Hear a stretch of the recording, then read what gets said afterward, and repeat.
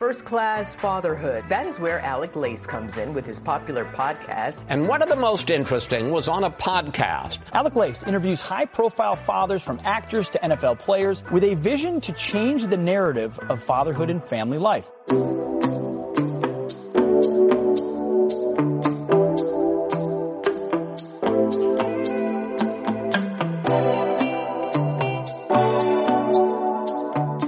Welcome, everybody, to episode 705 of First Class Fatherhood. I am happy, as always, to be here with you guys.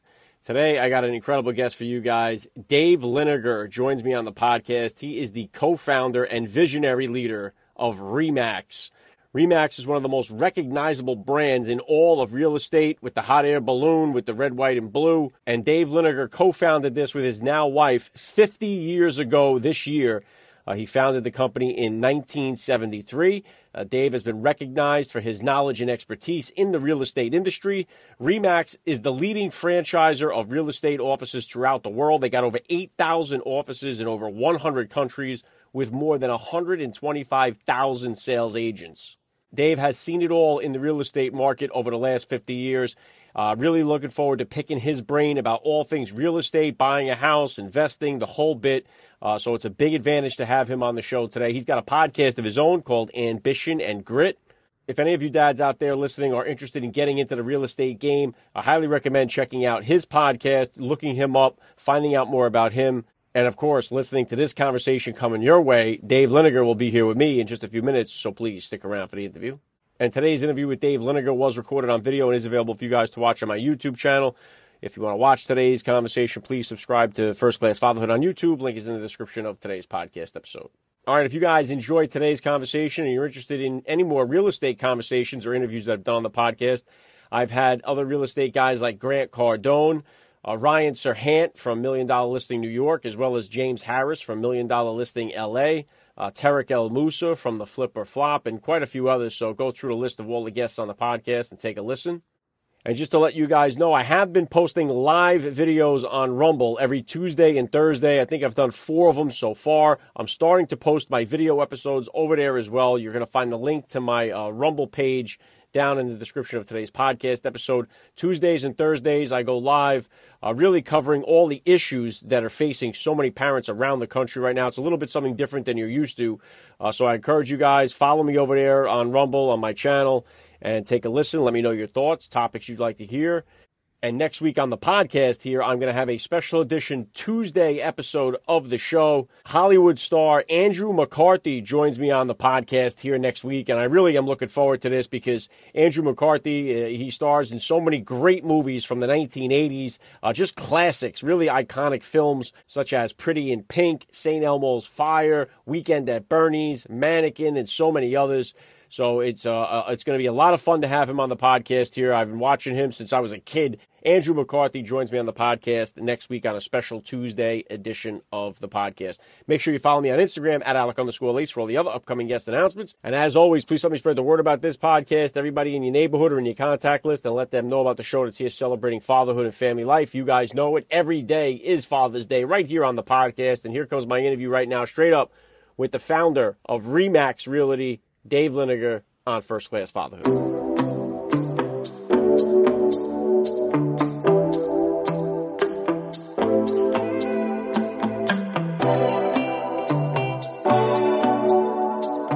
Joining me now, First Class Father, Dave Liniger. Welcome to First Class Fatherhood.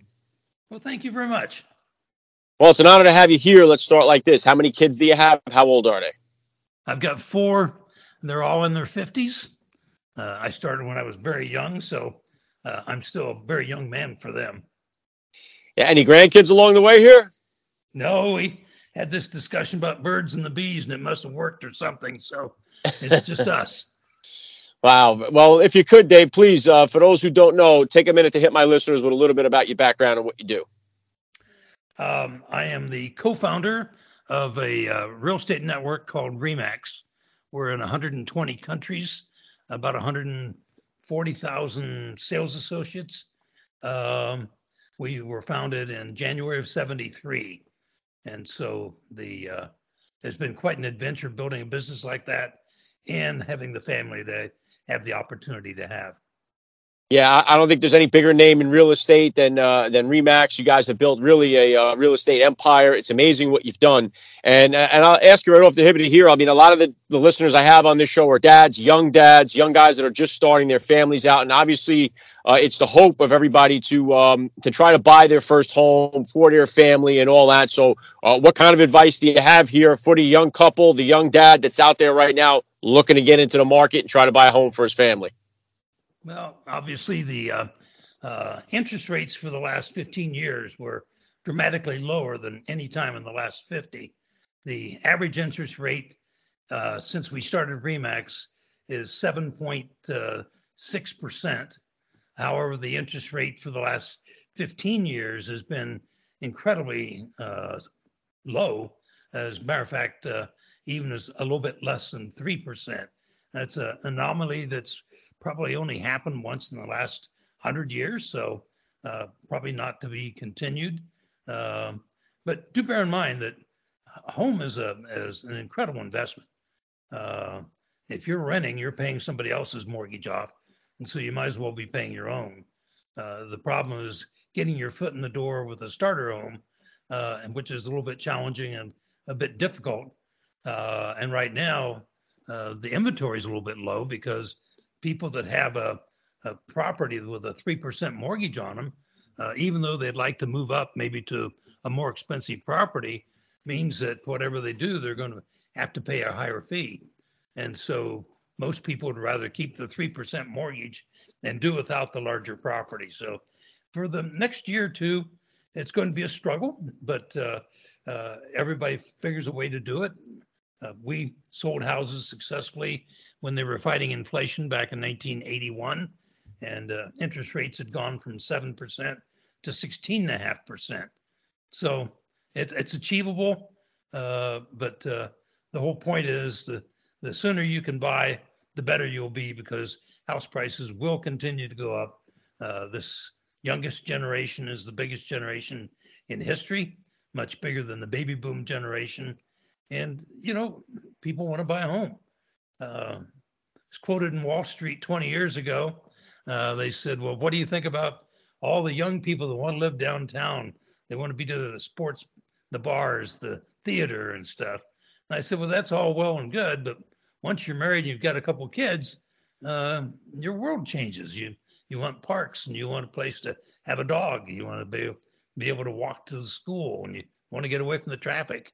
And so that's proven true in the last 5 years, is a tremendous shift in population of younger people moving to the suburbs. Part of it because it's easier to afford something in the suburbs, but for all the other reasons too. So whenever you can figure it out, find yourself a trusted advisor, get a full-time real estate professional that's experienced, that works in the price range that you'll be looking at, and let them help you do it. Yeah, really great stuff, Dave. And there are two theories of thought on this. Like, I've had guys like Grant Cardone on the podcast here who always says, don't buy a home. He says it's a bad investment. He encourages young people to not buy a home at all. And the other theory on that would be, then if you are renting, you are paying somebody else who owns the property. So it doesn't seem like that's a great way to go either. So I don't know which one is the better financial move for the young dad that's starting. I know for my own self, I was living in a studio apartment when I was by myself. When I met my wife and got married, we lived in a 2-bedroom apartment in a city. And then we bought our first home, which was a small home in the suburbs. We moved out, and then now we bought the bigger home, a step up. We have 4 kids, so now we have a much bigger home and stuff like that. So that was the route we took. But there is that theory that the home is the bad investment because you're paying the bank, the loan. There's almost like the college tuition is the same deal. Kind of like, we force our kids, hey, you got to go to college no matter what you want to study, just go there. Then you take out this loan and you're strapped for life. And then if you want to try to buy a home, you got 2 things that you're kind of just buried for the rest of your life. Well, in reality, house prices have exceeded the rate of inflation for any 10-year time period in the last 100 years or so in the United States. And so home ownership is not necessarily a financial windfall. It will be if you handle it correctly. And for most people, the asset they have in their home is often the biggest asset they have upon retirement. And so If you pay it off over a 15-year period or a 30-year period, you've certainly got something that's remarkable to help you. And then as you're older, maybe you'll be in a nursing home or something, and that will be what pays for it. I think the most important aspect of a home is the place you raise your family. A home is where you've got neighbors that you have common interests with. And so home ownership is not about economics necessarily. Home ownership is a concept. It's about having a nest that's yours. Yeah, really well said, Dave. And what about as far as the real estate agent side of this? I know that, a lot of people find a lot of success. Some people struggle with it. What is your advice to the guy? A lot of people are actually stuck in jobs that they can't stand. They don't want to work, but because they're married, they have their first kid on the way, whatever it may be. They're afraid to kind of pivot, make that move, maybe get into real estate, kind of start their own thing, but they're feeling a little strapped because they don't want to take a chance. What is the real estate market like right now for the agents and for the young guys or young gals that are coming into the pipeline now? What does it look like for them? Real estate's always a tough job to begin. There are no salaries or advances that are given, so you're on your own. And the problem is that you can study and get a real estate license, but it doesn't teach you the business. It teaches you the legal aspects. In reality, starting out as a beginner, you're going to have to learn the business at the same time you're trying to earn a living. And so it's incredibly hard work. Everybody thinks it's easy, but it's not. However, if you succeed and you're around for a few years, it becomes a much easier job. The hardest part of the job is getting customers. If you give good service and you get the referral and your customers say, hey, Dave's a great guy, he'll take care of you, you can trust what he says, that makes the job pretty darn easy. It's tough if you have to get a new customer every day. Yeah, no doubt about it. There's definitely a hustle aspect to it. And I've had some of these guys on the podcast here, like Tarek El Moussa from Flip or Flop, which became a famous thing. I had Ryan Serhant, who sells the big homes in New York, $1 million listings. Real estate kind of took on a little world of its own in the reality portion of this. I know the flipping houses became like a big craze quite a few years ago. Is that still the way it is now? Is there money still in this buying and flipping aspect? What's your take on the real estate reality shows and stuff? It's a much tougher deal today than it was, say, 3 to 4 years ago. One of the hottest markets in the country for flipping was the Phoenix metro area, and that I'm involved with a company, one of my sons, and they've been flipping houses down here for probably, 10 years. And so it was a pretty easy job until about a year ago. Now it's slowed down dramatically. The demand is down, the interest rate's gone up, the prices went up so fast that getting a property at the right price that you could flip it and fix it up and still walk away with some money has been tougher and tougher.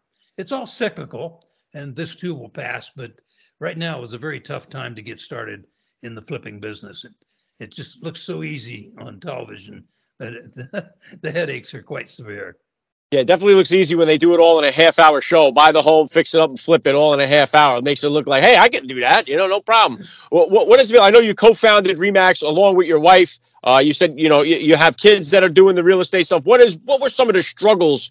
I know sometimes I've had other entrepreneurs on here that started businesses with their wife. It could put a very big strain on the marriage, on the relationship, on the family. What were some of the struggles, or what was it like to start this business, get it off the ground with your wife? Well, actually, my wife was my first employee, and we did not become romantically involved until we'd been partners for almost 10 years. And so our partnership worked out extremely well. My skill set was a very, very successful real estate agent. I knew how to train, teach, and mentor, but that was it. Gail had just gotten married and was a trailing spouse, came from St. Louis, and her husband was going to be a manager at Media NF. And so she was kind of looking for a job just kind of get settled and then take something more serious. She had been a manager at Walston Purina, had a marketing and a management degree, and she was incredibly competent, confident, and very poised. And she convinced me in a matter of minutes that, okay, I'll go run the sales end of the business. You go start the business. And that meant I needed somebody that could lease property, do the tenant finish, decorate it properly, buy the furniture, the equipment, hire and supervise secretaries and bookkeepers, set up legal contracts, set up a accounting firm. In other words, run the business. And having a partnership that way worked out perfectly. I was in my zone that I understood. She was in her that I respected and she understood. And so by sharing the responsibilities, even though starting the company was difficult, we ran into a lot of financial difficulties. The recession hit just as we opened. First oil embargo hit. The real estate people couldn't get gas for their cars to show property. And so, like most small businesses, first 2 or 3 years were terrifying. After we got a hold of it, we started making a profit. The rest of it became pretty easy. Yeah, and incredibly successful as well. Now, I know you mentioned your one son does the flipping, was doing the flipping, involved in real estate. Are all your kids involved in real estate at some aspect of this? And what was it like bringing them, following them into your footsteps here? No, I made a conscious decision that I did not want my children coming into the company I founded. When I founded it, my youngest was born that summer. And so he was, by 10 years later, he was only 10 years old. And the rest of the kids were, getting close to high school or maybe college. And I just didn't want to follow in the footsteps of the founder. And Remax became an incredible success. And I had this obligation to my officers. I felt that, you helped build this company. And to be honest with you, my kids shouldn't have hit the lucky gene pool and they get your jobs that you built the company for. The kids totally understood it. I promised them, I'll help you with anything you want. They had to work part of the time for college, but that was my attitude, their attitude too. And then I said, you want to build businesses? I'll loan you the money. I'll invest with you. You start it, you found it, and you make your own trail. And they did very well. My oldest daughter, she and her husband got married. They tried different businesses. They ended up with a very successful eBay or Amazon business that, I don't know, between the two of them, they do $1 million something a year in gross. And so that's pretty spectacular. They're happily married now for, God, I think it's close to 25 years. My oldest son, David Jr., we ran a NASCAR track together in Atlanta, and that he learned about that. We went into the oil drilling business together in Oklahoma and Kansas, drilled 200 oil wells and made some good money. And then he bought some properties and real estate and flipped them. And today he is a investor with me in Area 15 Ventures, where we are a family hedge fund that invests in up and coming franchisors. My youngest son, Chuck, he became an airline pilot. Convinced him at one point that the hours and the distance and the times didn't make for a good lifestyle. And he actually started flipping houses, didn't tell me about it. And one day he came over to me and he says, Dad, I have to tell you something. The last year I bought 12 houses, and he didn't flip them. He bought them, reconditioned them and rented them. And he bought them at the bottom of the market and made a great deal of money at it. And so he's branched out into some other entrepreneurial ventures himself. And then my middle son, John, he was an airline pilot, medical problem that lost his physical. And he charters boats throughout the Caribbean. He's a captain, loves the lifestyle. He might as well be Jimmy Buffett, but he knows how to handle those yachts and sailing ships. So all four of them have found their way in life. They're just fabulous kids, great moral values, good standards, and very, very fortunate we have become a very close family, if you will. Wow, really incredible. And I know you said two of them airline pilots. I know you were in the Air Force yourself, and thank you for your service. Were you a fighter pilot? What was your position in the Air Force when you were in? No, I ended up in Laos and Cambodia and Vietnam quite a bit, but I was never a pilot at the time. I loved to be a pilot. applied to the Air Force Academy, but my grades weren't good enough. And so when I got out of the military, I'd started flipping houses when I was still a sergeant. And I got a real estate license, not to sell houses. I just wanted to save the commission on my own deals. But I became very good at it. And so I started building the businesses, and it was quite successful for me. So I've actually probably owned over 20 some businesses so far. And most of them I still own. We own 4 motorcycle dealerships, Harley, etc. I bred 3,000 Arabian horses and have 1,000 national champions from my stables. And got a privately owned golf course that its only purpose is raising money for charities. And we raise about $10 million a year net for our various charities in the Denver area. It's one of the top 100 courses in the world. And so dabbling in different businesses besides just being stuck in the real estate sector has kept me fresh. It kept me excited about going to work every day because new challenges, even though RE/MAX was quite a challenge. And being involved with my kids in their businesses was very important to me. I try to keep my mouth shut and quiet. I'll give advice if it's asked for. And they're all learning and they're doing their own thing. They're great. How did you get into the NASCAR? Now, what was it like for you driving the NASCAR for? I know you did about a decade worth of it. Oh, we're one of the biggest customers of the Marriott chain with all the conventions and 400 meetings a year. And Bill Marriott called me up one day and said, I'm going to take 5 or 6 of my biggest customers to Bondurant Race School down in Memphis or in Mesa, Arizona. And I went down for 2 days and I beat the professional drivers' times. And I was about 50 years old at the time. And I said, hey, I'm not too old for this and I've got the money. Let's go play NASCAR. So I went and designed a couple cars. I bought a track in Georgia, went down and practiced over the winter and said, okay, we'll start at the local towny thing. And after a few months of that, I said, nah, I want to go to the big time. I want to go to Talladega, Las Vegas, Daytona, Watkins Glen, all this stuff. So I put together a race team. We sponsored a couple cars. I put a team together. I built 60 cars and ran for 10 years and all over the country, different series, and just had a blast. It was so much fun. Wow. Celebrity status is what it's worth. It's what it is, man. Wow. I own RE/MAX, the biggest company in the country, and nobody in Denver cared who I was. I started driving a car, and everybody wanted autographs. So it was just, what a hoot.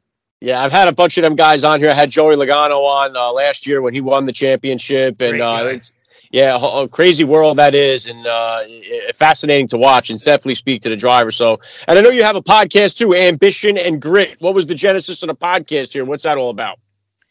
Well, I'm fascinated with how run-of-the-day average people can find extraordinary success. And it isn't that difficult to do. You've got to have the ambition and the grit to do it. Anybody can say, well, I dreamed up this concept, but I just never got around to trying it. And so I started looking at all the speakers that we had that came to the RE/MAX conventions every year. And we do 400 meetings a year. So we're meeting some of the most fascinating people in the world. And in most cases, they weren't Harvard MBAs in any way. They were somebody that just had the grit and the tenacity, and they took off in some direction and achieved fabulous success. So mine is part of my legacy is I'd like to pass on some of these ideas that I've learned. In reality, the College of Hard Knocks is a hell of an education. It's just most people can't seem to afford the tuition. And I wish I had a formal education at this point, but I am a lifelong learner. And when I started my company and financially in distress, I tried to figure out how do I get out of this mess. And so necessity helps a lot. You figure out, I don't know what I'm doing. Somebody's got to help me. Who can teach me? And you learn. And so I've been exposed to some of the most successful people in the history of, I don't care what it is, sports, business, politics, religion. And it's fascinating to be around these type of people. And it's amazing that we have all the access, especially with the smartphones now, to listen to so many of these people who are even no longer with us. I know for me, I'm a railroad mechanic. I've been doing that for 23 years. And, I was a recovering alcoholic, recovering addict, a whole bit. And it was really listening to guys like Jim Rohn, and reading books like Think and Grow Rich that really, with Napoleon Hill, that really kind of started to shift my own mindset. And I think that there's so much available to people to listen to and to dive into. We have these things in our pocket. We have the whole library. We have all of these great things to tap into, these sources, and so many people are using it for such nonsense that's out there. It's mind-boggling to me. The information that we walk around with in our pocket could something that never have been dreamed of years ago, and it's right there. And I think so much of it is mindset. So many people are down on America, the American dream, and everyone seems to think the American dream is dead. What do you say about that? Absolutely not. We focus on the negative. That's what catches our eye. And if you watch TV, the newspaper, if it bleeds, it leads, and all this stuff. That isn't what's going on in our world. You look around the neighborhood I'm in today. There's no crime in this neighborhood. There might be some divorces and some, addictions and such. That's part of life. It just happens. But this is not an overwhelming mess we're in. 99% of us are doing pretty darn good. And the problem you get into is you got two political parties, and you got the radical left and the radical right that's wagging the dog in between. And realistically, I think 80% of us could sit down together and run a pretty good country, but we're getting whacked by both ends of the spectrum.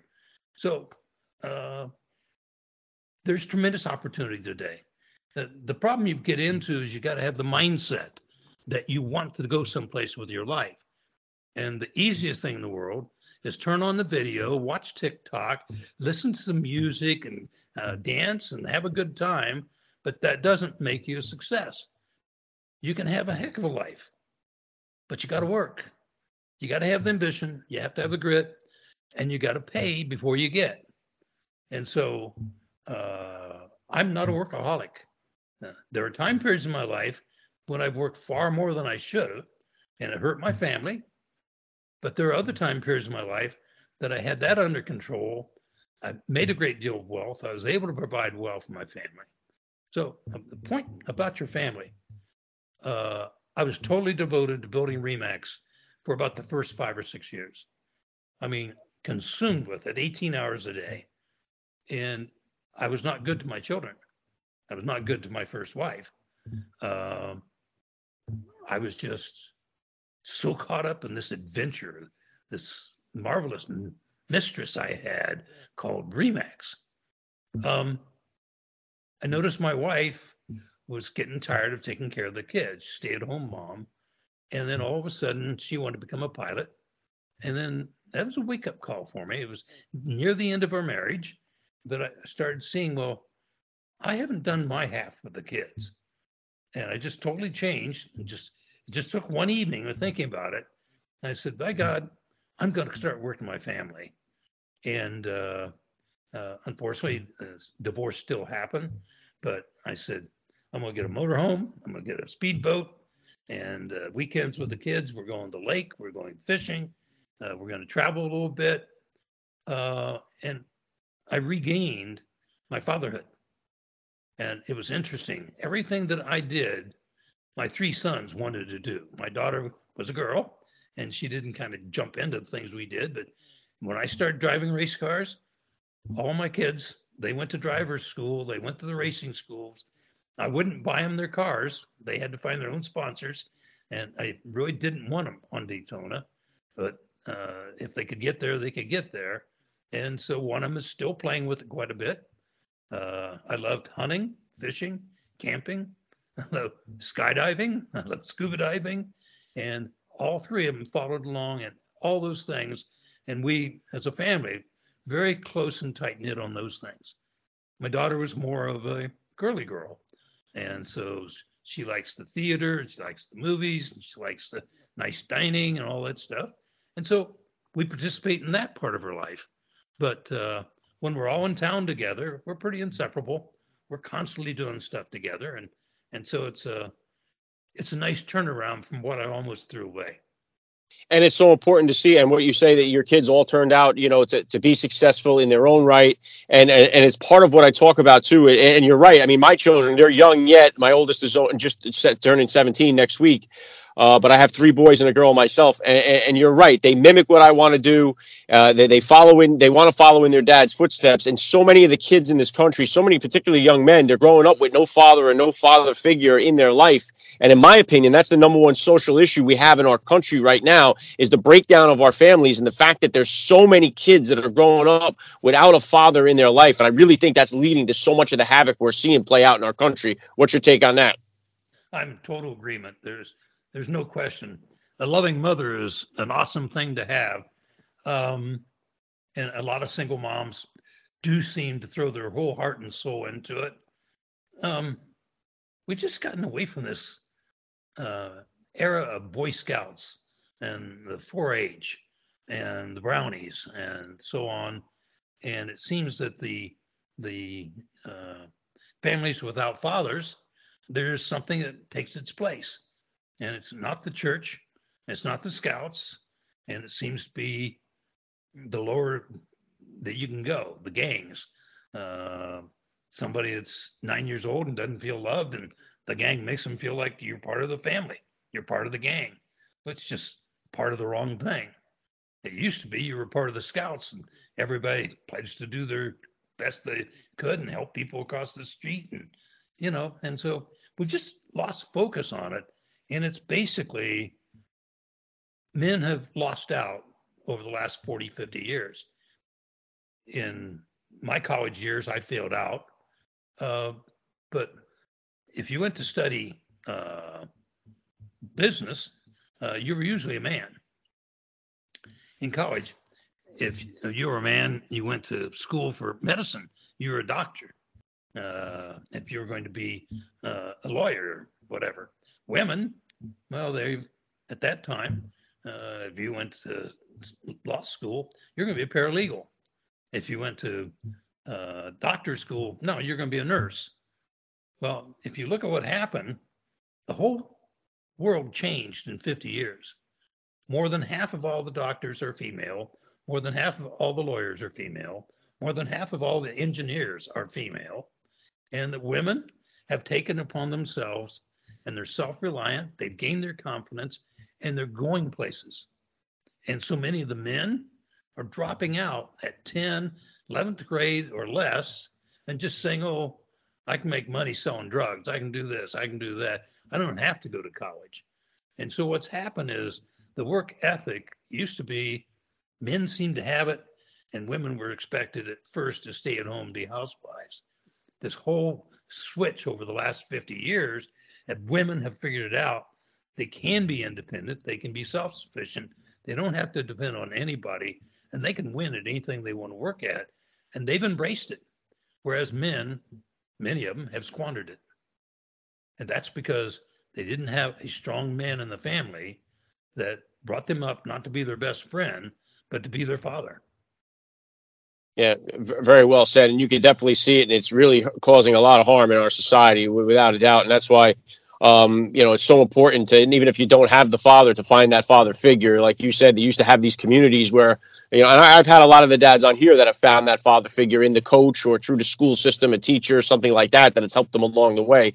But you're right. It's when they do find it in the street. That's why we're filling up these prisons with fatherless kids. So hopefully we can get our families back together, dads back involved. And I think a lot of this trouble we're seeing would start to go away. And obviously, your legacy is secure in the real estate business. Remax, the most recognizable name in real estate. So that legacy is secure. But what would you say you want your legacy to be as a father? Yeah, I would like to think that I provided a role model that they would like to emulate. Most people don't understand that we get about 95% of our education from mimicking. And when a baby is born, they don't automatically coo and smile. It's the idiot parents leaning over them with a big smile on their face, talking baby talk, saying, oh, you're so beautiful, my little baby. And they smile and you smile. And so they start mimicking you from the minute their eyes are open and they see that you love them and you care for them. And then by the time they're 5 or 6 years old, it's, oh man, I want to grow up just like my mom. I want to be a success. I want to be a good cook. I want to be beautiful and tall, whatever it is. And the boy is saying, I want to be strong like dad. I want to play football and baseball. I want to maybe fly a jet plane and be in the military. And then they get to adolescence, and then they start imitating each other. And that starts a whole new set of problems. And then by the time they get to 18 or so, they're imitating each other, and they're no longer really looking to parents like they used to. And it's really interesting how dumb parents appear to be when you're 10 to 25 years old, and how smart your parents are when you reach 40 and 50 years old, because you've now had the life experiences they had, and you learned the lessons they were trying to convince you of. And so mimicking is so important, and you are the role model for your children. And everybody has problems, whether it's addiction, whether it's workaholics, whatever it is. If you're setting the wrong example, you're setting the wrong example. And sometimes some of us turn our lives around, like me being a workaholic. I turned my life around because I wanted them to see they had a father that really gave a darn. And so when I was trying to build my business, I didn't go to the ball games. I didn't go to the soccer games. I didn't go to the swim meets because business was too important. I caught mine in time. And there isn't always time to do those things, but you got to make it work. You have to make it work for their sake, because they're going to imitate you when they're your age. Yeah, very well said, Dave. And obviously, I know you have the podcast going on now. What other kind of new ventures you have? What's next for you? What can we look forward to seeing from you here in 2023? What do you got planned? We started a private family business, a hedge fund. We invest in emerging franchisors. I put together 5 partners, and we have our own office. We have our own investment group. I still work for RE/MAX as chairman of the board. I own about half of the company, so I'm involved with RE/MAX 60, 70 days a year at all the major functions. But with our investment arm, last week we bought a sub sandwich network, 135 restaurants, regional Nevada and the surrounding states, called Porta Subs. They've always stayed regional. They've been around 50 years. Fabulous product, fabulous franchisees. They wanted to expand, and they wanted to go worldwide like RE/MAX. So we bought the owner out. He's retired. Did a great job building a regional company. So right now we're changing the company to regionalize it. We hope to be in 50 major cities in the next 12 months or so. And so it keeps the blood flowing, the mind working. We've got the capital, we got the experience, we know how to expand, we know how to scale up. We got another chicken concept called Daddy's Chicken Shack. It's a high-end fried chicken sandwiches, gourmet menu. We're kicking that off. And so we stay pretty busy with our business, and then we have our personal life.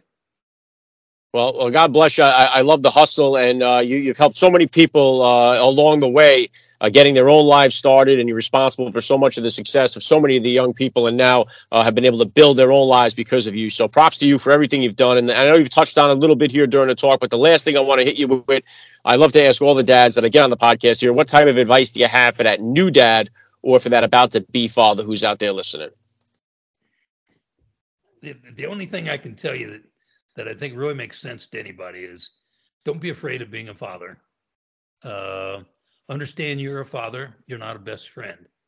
You will be the father until you die, but you better be a father until they're 18, 20, 25 years old. After that, that might change to being you are their best friend. That's okay. They've learned the life lessons they needed to learn. You have to be firm. You have to be a disciplinarian. You can't be their best buddy. You can be friends, but you're dad. As they grow up, that can change. Then you can be a granddad and spoil the kids. Well, very well said. I love the message. This has been an honor for me. I got to say, Dave Liniger, you're a first-class father all the way, and thank you so much for giving me a few minutes of your time here on First Class Fatherhood. Thanks, and best of luck to you.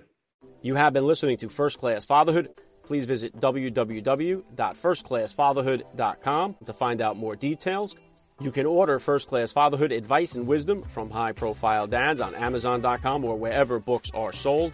Thank you for listening to today's podcast. Proverbs 22:6 tells us, train up a child in the way he should go, and when he is old, he will never depart from it.